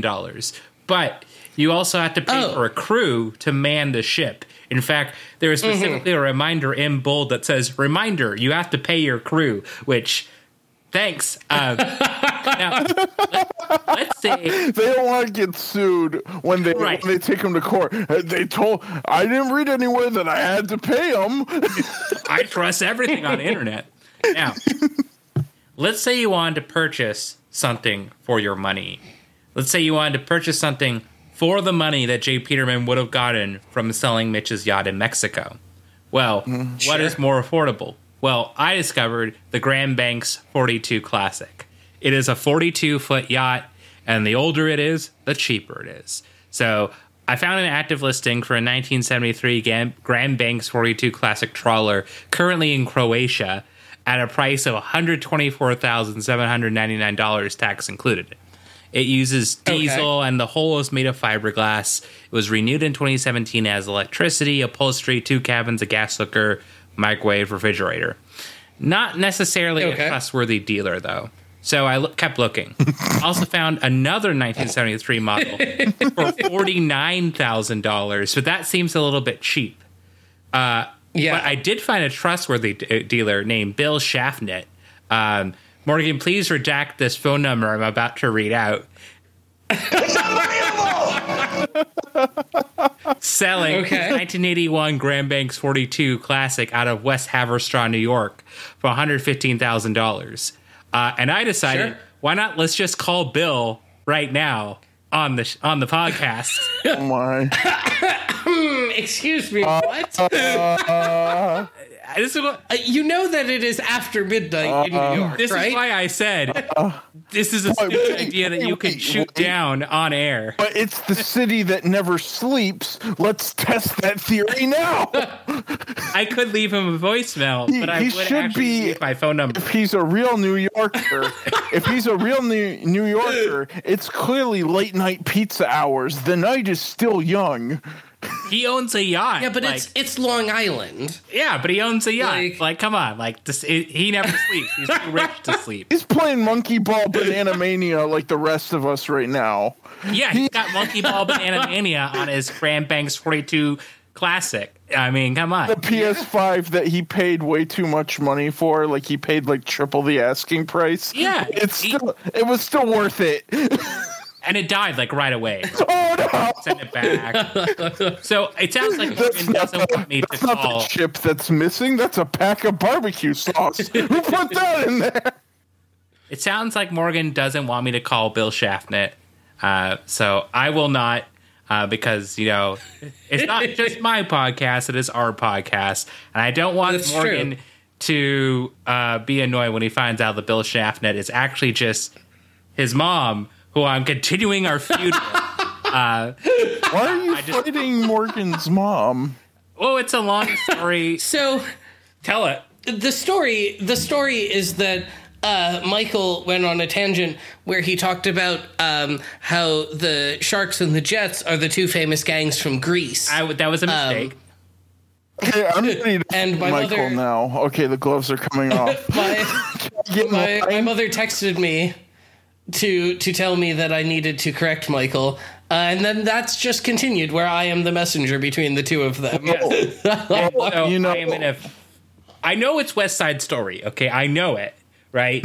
So, like, look, I made the one mistake, and then Morgan's mom has to come after me for everything that I have. She does, everything that I because- hold dear in my life. Because you associated two gangs from a piece of art that is groundbreaking and still being talked about, even at the time of this recording, being remade this year, with a piece of trash starring John Travolta, where stranded at the drive-in, branded a fool, and he's running around the swing sets like an idiot. That's why you associated art with the. Thank you. Yeah, so you know I what? wouldn't be saying this if I owned a fucking yacht, okay? If Well, I owned a yacht, it would be like, wow, Michael, you're the greatest. I never have anything bad to say about you. To be fair, on your yacht. I think you're still pretty great now. I think you're still pretty great without the yacht. But Thanks. I will say, But with the yacht, I'll climb on board. I'll bring pizzas. I'll bring champagne. I'll climb on the yacht, but I'll still sit down for 2 to 3 hours and be like, okay, so here's my PowerPoint presentation on movie musical history. And it ends with saying that The Greatest Showman is a piece of flaming garbage. Let's go. I wish It is, except for the one very, very gay number in the bar. Other side. between Hugh Jackman and what's his Zac name? Efron, The Other Side. Yes, Yes. that song Yes. is so good. That song belongs in a Yes. way better movie. Yes. But I'm glad I did Yeah, not the rest see of it. that movie is trash. yeah, the music is good, but not the movie. As someone, by the way, Yeah. Side Point Homecoming, which we should talk about this after we're done recording the episode. As Oh someone heck yeah. loves musicals, but was not like raised on watching a bunch of musicals, I need more suggestions. So we will talk about some suggestions for things for me to watch. But And they can either be approved or shot down by Morgan. I mean, Morgan, you can go fuck yourself. I don't care. In fact, you know what? You're not invited As long as on it's- my $49,000 yacht that may or may not be a scam, but you're not invited on it. If I get Well, first off, so we can go back to Baywatch. I'll leave with these 2 points. I will say I will never recommend anything from the classic era besides Hello Dolly and Music Man. And second of all, if you're buying a yacht and you don't buy a captain's hat, like one of those typical captain's hats, you're not buying a yacht right. right. Absolutely. I thought you were going to say, which is skip every Andrew Lloyd Webber musical. Yes. Oh, Of Correct. course. Oh, you mean the Phantom of the same 4 chords in every show he does? Oh, you mean the man who forgot to write a plot? Yeah. The one Andrew Lloyd Webber musical I will defend to my dying Is day, it- and we've talked about it Yes. on the podcast before, Yes.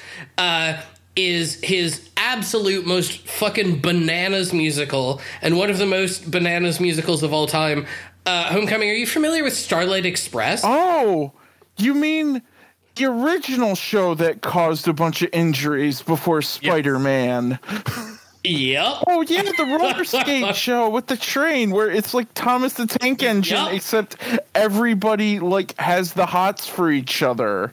It is the most if wild. you were a train and if you were a train, if both of you were trains, I don't know if I could train my train organ. Yeah. Yeah. Starlight Express, and I'll defend Joseph. Joseph has good music in it. Yeah, Joseph's not bad for an Andrew Lloyd Webber. I think that is one of his actually better ones. Donny Osmond, Donnie's one of the reasons why I love Joseph. Donnie can be in any.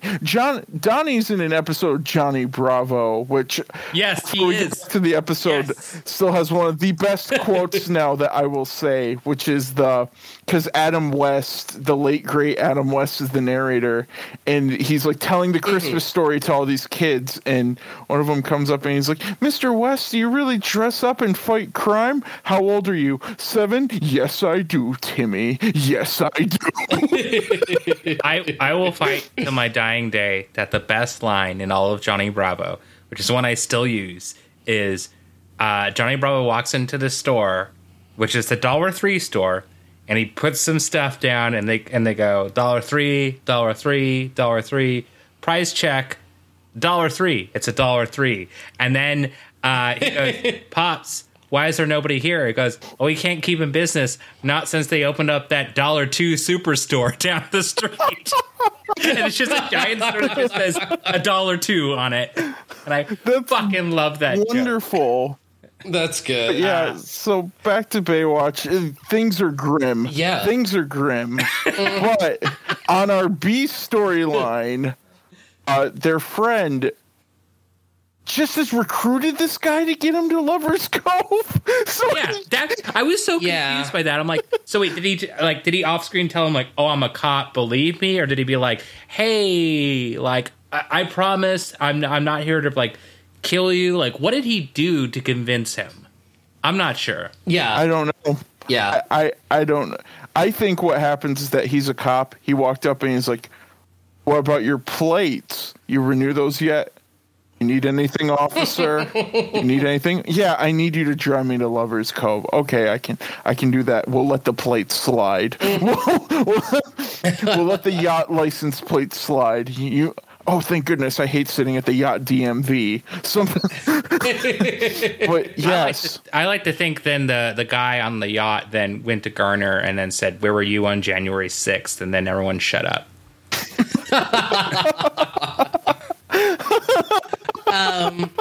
God. But yeah, after that, we cut back to the boat with Mitch and Stephanie, and Danny Trejo take Mitch back to land so he can empty out all his bank accounts. yep. And then Stephanie tries to escape, but the guard comes back just in time, and she asks for some of his water bottle, but he like shoves it in her mouth and squirts it, and it was it had some interesting, not great tones there. I was That's so the point. uncomfortable. I was so uncomfortable. Sure. Yeah. I mean, This whole scene. The thing I'll say though, honestly, about it is, like, you mentioned that this episode is directed by a woman, and like, this is not the first time we've seen sexual assault either implied or slightly more explicit on the show. And I think this was probably the most, I don't want to say respectfully it was handled, but definitely the least male gazy that it's felt on this there was show. that season. I mean, the one that we talk about most was the season 1 episode that we really enjoyed. That was about like sexual assault. Enjoyed is the wrong word. I enjoy sexual assault. Hi, I'm Michael Eisen. That was the episode where we're like, wow, this was really well done as a story about sexual assault. And I think that one was more like, God, it's a weird way to talk about this. Was like more methodical about it, where this was just like in your face, like, I'm just gonna fucking slap you, and then she's just gonna slap someone back. Oh yeah. He slaps her. He spits on her. It's like the most it's so uncomfortable. It's super uncomfortable, which means the synth music is really out of place here. Because the synth music is just synthing hard. It's like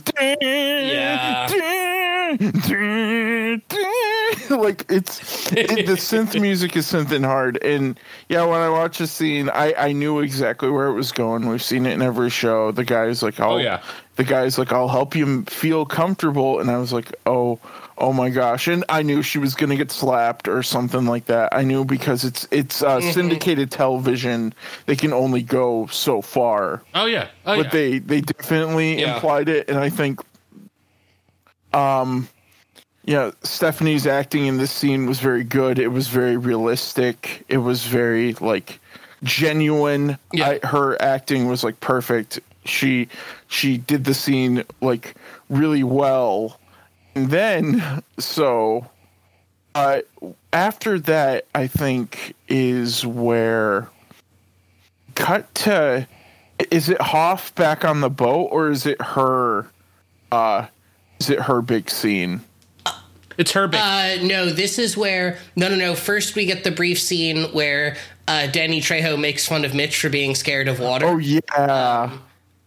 And he's like, what are you even supposed to be if you own a boat and you're scared of water?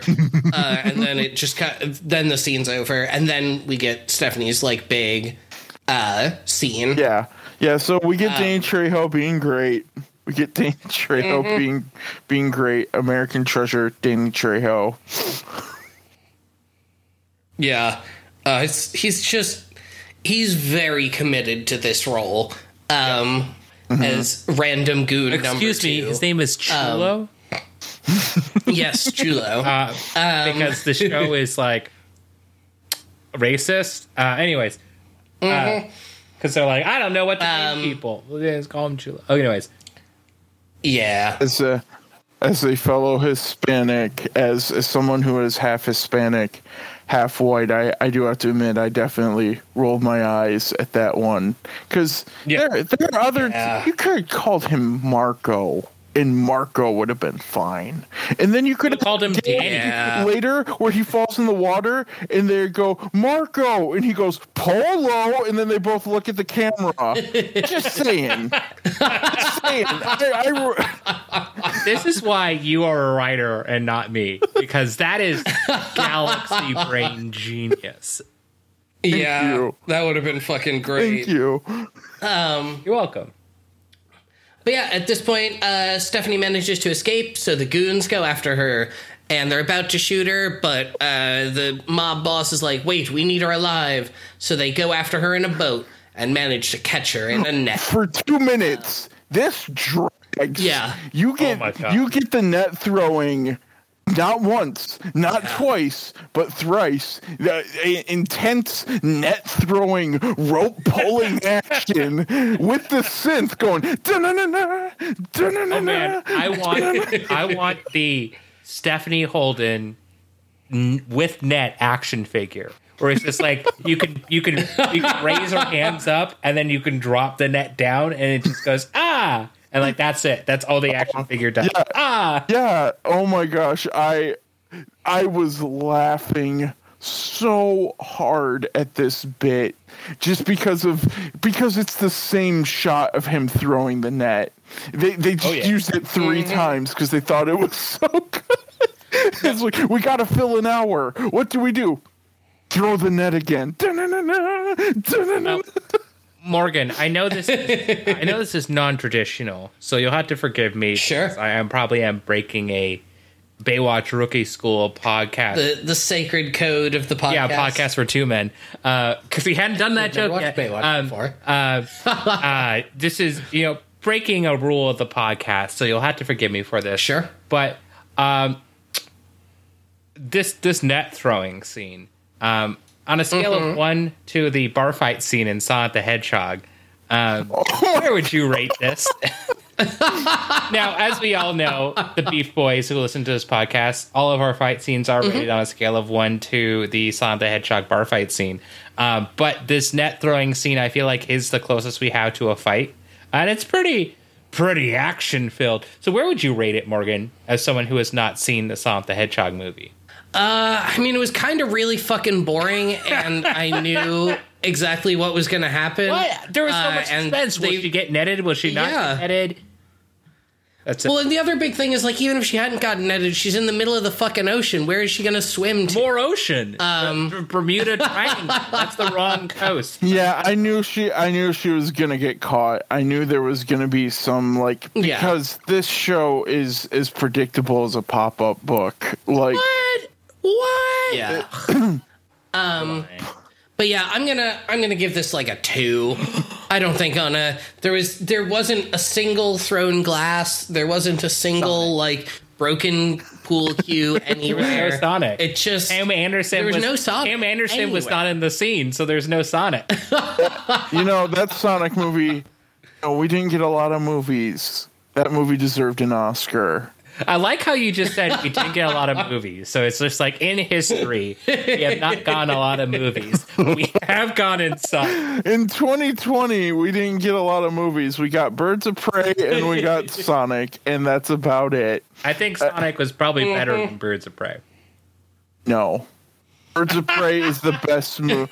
Birds of Prey, I will argue back and forth, is one of the few good DC movies. Birds of Prey had actual effort put into it. I actually agree. It had actual effort put into it, and Margot Robbie can play Harley Quinn as long as she wants to. She literally is if somebody brought the comic book Harley Quinn to life. Didn't we get Cats in 2020 as well? Nope. 2019. No, that was 2019. Christmas time. That was our big Christmas time musical movie. Damn, it's been the last 2 years have been a blur. With Idris Elba as McCavity in the best role ever. I just rewatched it recently with some friends, and they were very much confused by a lot of the choices. Yeah. They're just like, so is Taylor Swift supposed to be here? And I was like, no. Okay, why does the Taylor Swift cat? Why does she do anything? I don't know. Okay, why is that cat dancing on train tracks? Because no. The worst bit in that movie is the cockroaches. That you can explain to no one. That's the best. No. So I mean, the cockroaches is bad. Fucking unzipping a human cat skin suit. Oh, it's the best. What are you talking about? No. Oh, no. I'm joking, because the best scene is actually the dancing on the railway. That is the actual best scene of that movie. But that is the worst scene of that movie. Mm-hmm. But yeah, let's see. Where were we? Speaking of best scenes, it's time for Stephanie's one-woman show. Oh, yeah. This is right. So they catch her in the net, but then we get Mitch on the boat with Danny Trejo and the other goon, and he's like, "Hey, there's a shark coming towards the boat." And Danny Trejo's like, "What? You're scared of sharks?" And then Mitch uses this to distract Danny Trejo and pushes him over the edge and shoots the boat. And then everyone gets back. Yeah, he shoots the boat, and everyone gets back on the boat, and Mitch tries to escape by swimming away. And then we see that Stephanie is tied up in the hull of the boat, and Garner and CJ are heading towards the boat where Stephanie is, and then the boss is getting real fed up with how long it's taking Mitch, which, if they hadn't even made it to shore yet, how the fuck is he expecting this timeline to work? Because Mitch still, at this point, theoretically needs to go to a bunch of banks, take out a bunch of withdrawals, open safety deposit boxes, like... Well, no, I think it was just like he's supposed to return to the boat so that they wait. Right, but why? Like, I don't understand how they would have returned to the boat already, unless they're just going to let Mitch go off without any guards, which feels pretty fucking stupid. Yes. So he tells his goons, just dump Stephanie over the edge. And then Mitch makes it back onto the boat just as they're starting to enact this plan, and he is still handcuffed, but manages to beat up a bunch of goons. And this was actually, by Baywatch standards, not a terrible action sequence. I should have done that as the Sonic thing. Dang. You cashed in too early. I know, right? Yeah. But Mitch and the goon leader, or the boss, fight briefly on top of the yacht until Mitch knocks the gun out of the other guy's hand, and it falls on the deck. So then they both run down to the deck to go for the gun, and the goon is attached like a weight to Stephanie's handcuffs, and he's gonna drop her over the edge if Mitch doesn't drop the gun. So then Mitch points the gun at the boss, and then Stephanie uses this as a distraction to, like, swing her arms up that are handcuffed with a big, like, weight in between them and knock the goon out. And that's a fucking dope. Oh, that was badass. Like, I just want to give fucking mad props for that. That was badass. Yeah. And then the boss realizes it's all over, so Mitch and Stephanie flirt some more. And then we get into our final scene, which is that Mitch and Stephanie meet at a bridge in a fancy-looking arboretum, and they make fun of Garner for being seasick, and Stephanie apologizes, and Mitch flirts a bunch. And then they realize they still kind of care about each other and wonder what would have happened if they'd gotten to stay as Trevor and Lily. And Mitch is like, maybe I'll keep my mustache. Stephanie's like, I do love to kiss a man with a mustache. And then the episode is over. Yep. Yay. Yep. So, Yay. before we get into our rating scale, I'd like to talk to you about what the folks on IMDb are talking about, which is that there were 5 user reviews of this episode, and 3 of them gave it 1 star, while 1 gave it 5 and another one gave it a 9. Now, of course, we have our ongoing drama between Sandcrab722 and Sandcrab277, which still shocks me to this day that they both exist. Now, Sandcrab277 gives it 1 star and says, the writers are grasping at straws for new ideas and made this one up. The pirates in the marina wear an eye patch and a do-rag really demonstrate how far out of line this truly is. Don't expect much if you decide to watch it. Now, Sandcrab722 disagrees and gives it 5 stars and says this. Now, see if you can parse at all what they are trying to say here. Norm action ep great stooms de zoo. Fuzzy plot. Fluffy splanations. My old history prof need me to make out with my ex on a big-ass powerboat. Woo-hee. Extra points for sushi.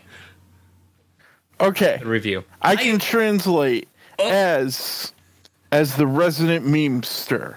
First, Okay. we'll do Okay. a preliminary dab. Okay, now to translate. Now to translate. So, Okay, here, why don't I give you the review here so that you actually, have this so you can translate this. Okay. This is like reading hieroglyphs right here. This is like Okay. So, so they weren't a big fan of the action. They thought this was run of the mill for Baywatch. They were like, I've seen this before. Which Norm action. Is that what Stooms de Zoo means?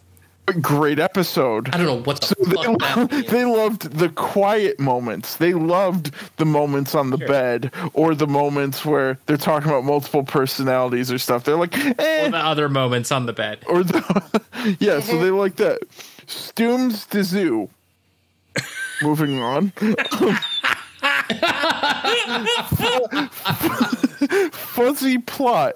It makes you feel all warm and fuzzy inside when they're flirting with each other, and they, maybe this person really, really thought that the Lily and Trevor storyline, they thought that was really believable. So that, okay, fluffy explanations. Fluffy explanations. They have really fun explanations. So there's that. My old This part I get. The old history plot, because the guy that's the plot summary for those of us who are too busy to sit down and watch every episode of Baywatch, which shows that this podcast, you two are heroes. You two are certified heroes. Woo-hee. They thought that was some exciting, action. Or the action was Norm. So, that was some great character development. Extra points for Sushi. I agree. Sushi was the best part of this episode. The fact that the episode didn't end with, the guys holding him at gunpoint, and Sushi jumps up and bites the guy holding the gun on the neck, and they're like, Sushi, and then the dog goes, woo! And then he gives a thumbs up, and they're like, no way. I think they also should have done fade to black and then white text that just says here is the rest of the life of Sushi. Sushi had a great life. Sushi fathered 6 pups or something. I think that would be amazing. Sushi, or Sushi could have ended up being the dog from Futurama. We'll never know. Maybe. But yeah. You know what we do need to find out? I'm so mad at myself for going there. Now I'm thinking about the dog from Futurama. I'll wait for you. Now it's time for our ratings. And of course, we have our rating scale, which is a 1 is discovering love is dead, and 10 is discovering, like we saw in our pilot episode, season premiere episode, that's discovering that you have a gold prospecting 49er uncle who left you a gold boot in his will. Homecoming, on a scale of 1 to 10, how would you rate this episode? And what would you say that number, what experience would you say that number is like? Okay. I'm going to give this a... This is the deepest question I've been asked for ever. Bit. So I'm going to give this a 4. I'm going to give this a 4. Oh, wow. And I'm going to give this a 4. And the reason why is that this episode had promise, diverged from the really good storyline too often. They have 2 people helping them in their sting operation that literally leads to nothing.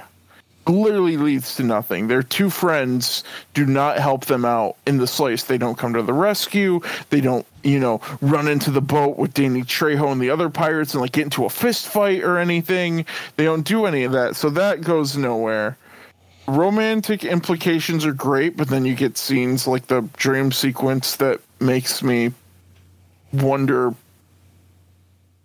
what is life. But there was some great and the synth music also gets minus points for being too synthy.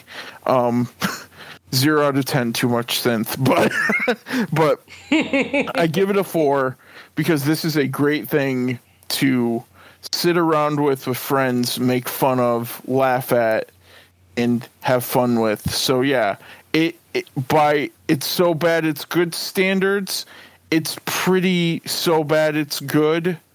So yeah, I give it a 4.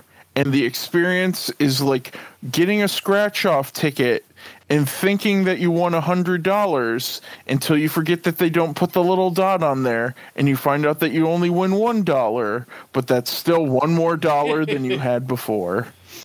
That's kind of sweet. Actually, all right. I feel like that's better than a 4. When you put it like that, it's very sweet, and comforting. Yeah. Morgan. Oh yeah, sure. I think I'm actually going to give this one a fairly high rating. These last few episodes of season 3 have been good, at least by Baywatch standards. And it's weird. I don't know how to feel about it. But yeah, I mean, I think this one was fun. It was doing something different that we haven't seen in a couple places.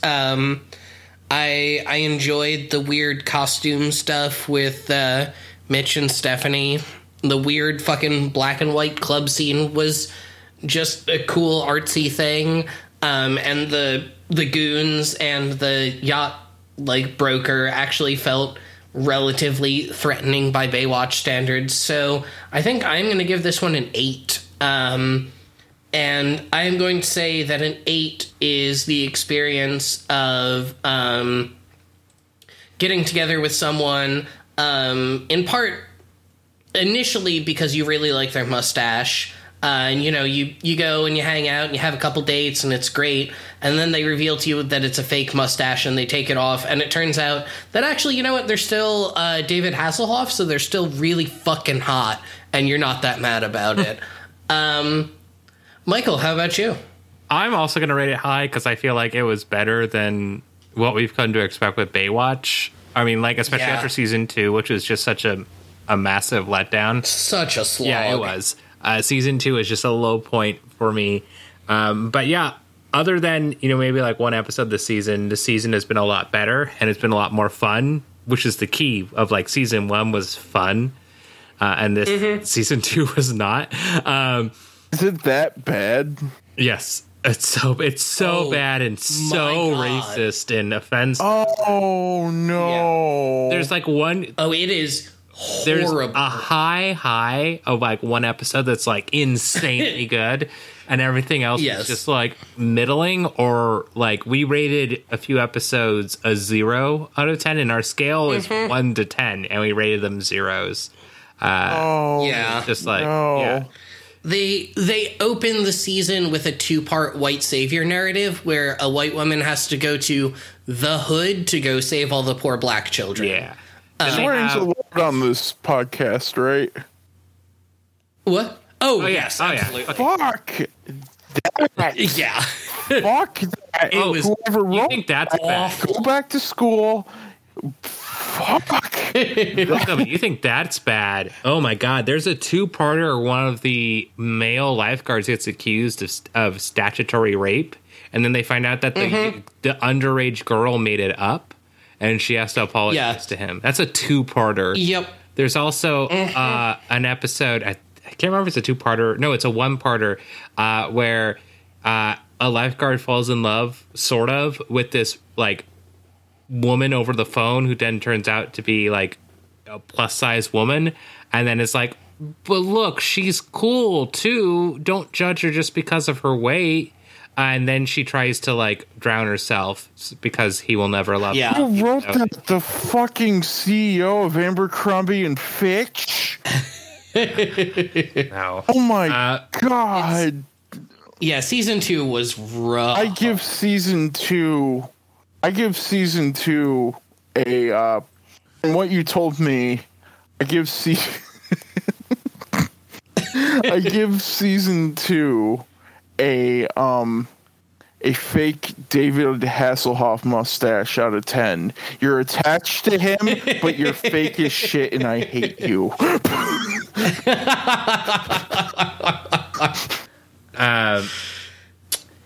Yes, but I'm gonna give this episode, I think, like a 7. I think that's a fair. I think that's a fair rating. You know, I think that describes how I feel watching this. I feel like that's fun. It's not like necessarily great, but it is. You know, it's. I don't know if I'd watch it again. I watched it twice. But I don't know if I watched it a third time. You know what I mean? So after what you told me, I'm upping mine to a 7. I did not. I did not know that this show could sink to the depths of hell itself. So therefore, I give it a 7. And my experience is, you ordered a 10-piece chicken nugget and you got an 11th nugget. Hell yeah. My experience of a 7 is, you know about the Theranos trial? No.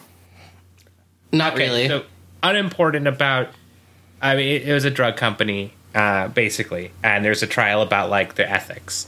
But what's really funny about it is that they've had to read out loud tweets between the CEO and one of the other employees, so Elizabeth Holmes and Sunny Balwani. And their tweets are fucking hilarious because she was clearly into him, and I don't think he was. And I'd like to read to you a few of these tweets because the 7 is the laughs that they make me feel. Okay?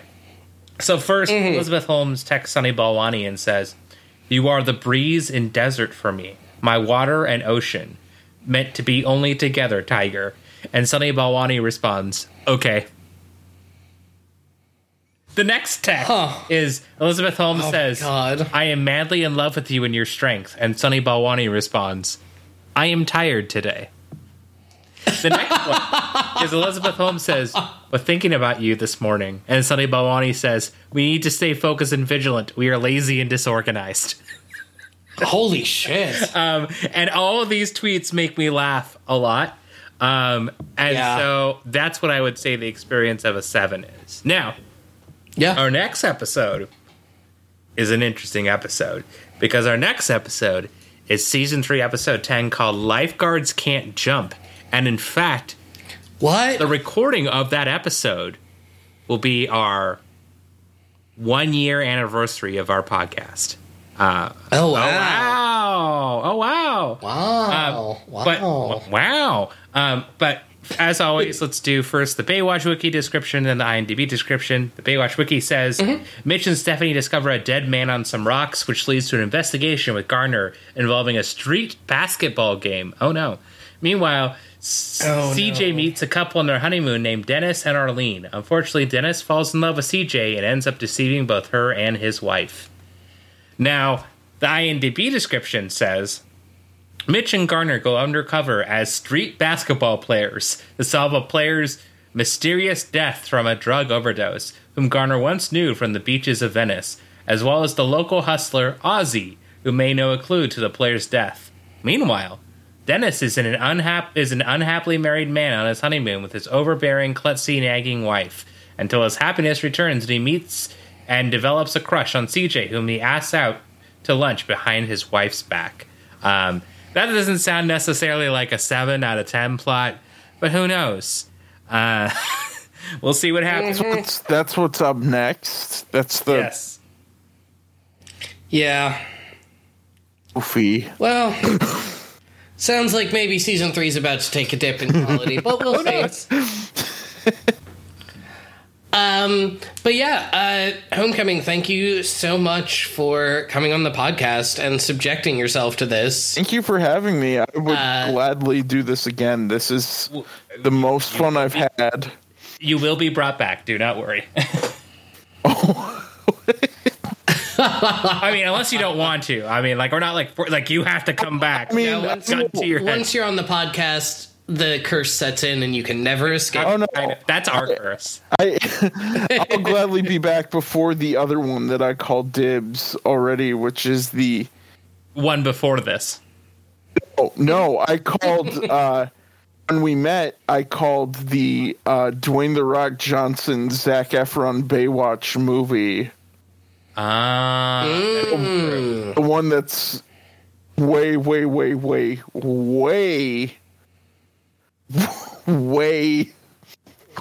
in the future. Maybe. Oh, yeah. Maybe. Who knows? Who knows? They might reboot Baywatch before then. I mean, all the characters you need to know for that movie are as of this season. So, I don't know. Yeah. But yes, thank you very much for having me. This has been plenty of fun. This has been great. Welcome. Would you like to promote anything or everything? Yeah. Okay, so I have a podcast that you can find me on at Broadway Besties at YouTube. It's all one word, Broadway Besties, and that is where me and my really good friend Kat, one of my best friends Kat, talk about theater. We have an episode coming up where we talk about one of the most underrated musicals out there, which is Legally Blonde. We talk about Legally Blonde, the musical. Then you can find me, if you want to see it written, at accessiblearts@blogspot.com. That's a theater-based blog. And if you like video games, you can find me at Late Night Sprites, where most podcasts can be found, where I do bite-sized episodes where I talk about all sorts of like video game topics. And Late Night Sprites at blogspot.com. They're partnered together, and it's a ton of fun. I do a theme every month for the blog. That's how I keep it interesting. And October's theme is Wholesome Video Game Month, where I talk about like Stardew Valley and Animal Crossing and stuff that isn't scary. And so yeah, but thank Devil you. May Cry, you know. Oh, cool. No, Your Automata. no, Silent Hill. no, no. Silent Hills. No, no. I talk about Ooblets, which is a game where you. Oh, I love Ooblets. Oh, Ooblets is amazing. Blitz is fantastic. Blitz needs to come to consoles besides Xbox. Yes, that's where you can find me. Awesome. Well, yeah. Thank you again for being on. And I guess all that's left to say is thank you so much for listening to this episode of Baywatch Rookie School. If you want to find us on Twitter, our show handle is @RookieSchoolPod. I'm @Morgan P. Thrapp. I am @SnotsNit, SNOT, And I'm the homecoming hero. Oh, sweet. Yeah. We'll see you next week. And just remember, hips, lips, and fingertips. The way you said it this time was very concerning. It's almost. Yeah, I didn't You like want to it. try that again? I didn't Try that like again. it. Try that again. Try that again.